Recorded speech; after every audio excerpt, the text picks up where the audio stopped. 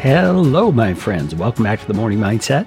I hope that's what you were looking for today. If not, that's what you found. This is our opportunity to get our minds aligned with the truth of God's Word for this day.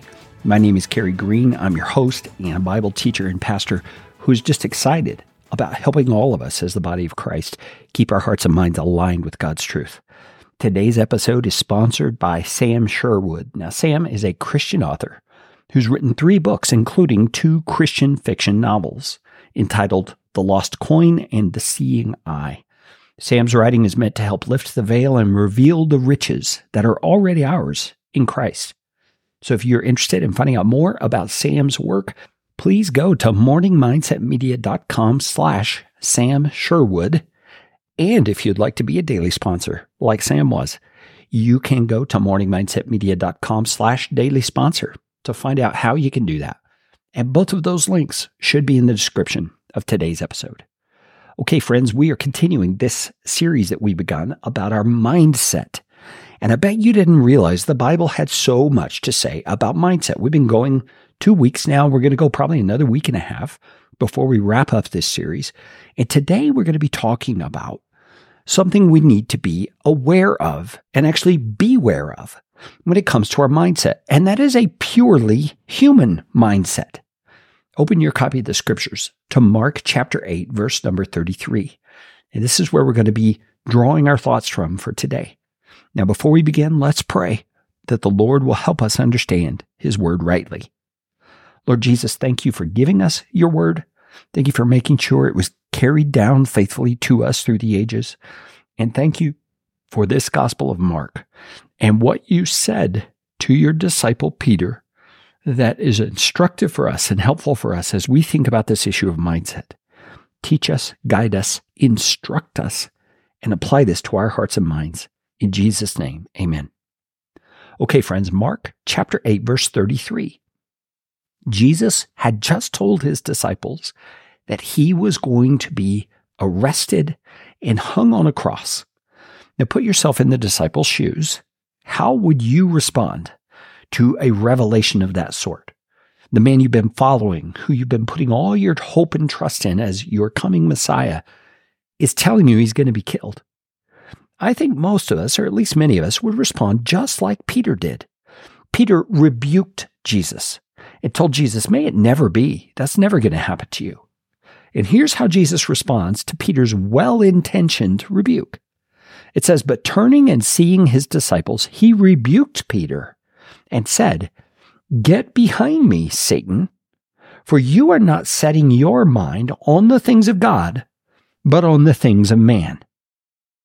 Now, friends, when you read this, does it strike you as a little bit harsh? Does it seem like Jesus calling Peter Satan is a little bit too extreme and that he's chiding Peter a little too strongly in front of all his buddies? Well, friends, we need to step back from this and let ourselves get some emotional distance to recognize what's really going on. When Jesus says, get behind me, Satan, he's speaking directly to Satan. He knew that Satan had put this thought into Peter's mind. And how did he do that? Well, Jesus reveals it to us. He says, Peter, you're not setting your mind on the things of God, but on the things of man. So friends, let me just clarify something for you if you've never thought of it this way.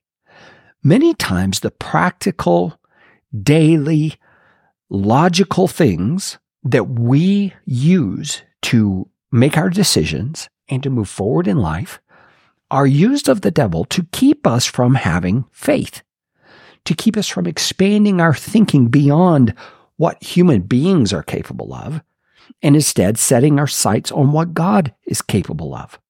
Isn't that what Jesus is saying to Peter? He's saying you're not setting your mind on the things of God, but on the things of man. So friends, stop and ask yourself this question. What do you most routinely set your mind on?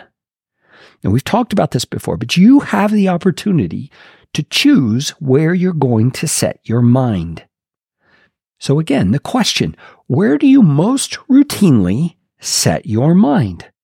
Is it on the things of God, meaning things God is capable of doing, the size of thing God can handle, or on the things of man, the things you can handle, the things that look possible to you? My belief is that if we learn to set our mind on the things of God rather than on the things of man, our faith is going to grow, our prayer life is going to grow, and we are going to see God acting in our lives in new and exciting ways we never dreamed possible.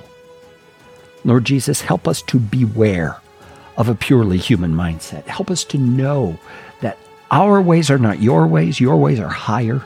Our thoughts are not your thoughts are higher. And we need to be thinking more along the line of what you think day in and day out as we view and deal with the situations of life.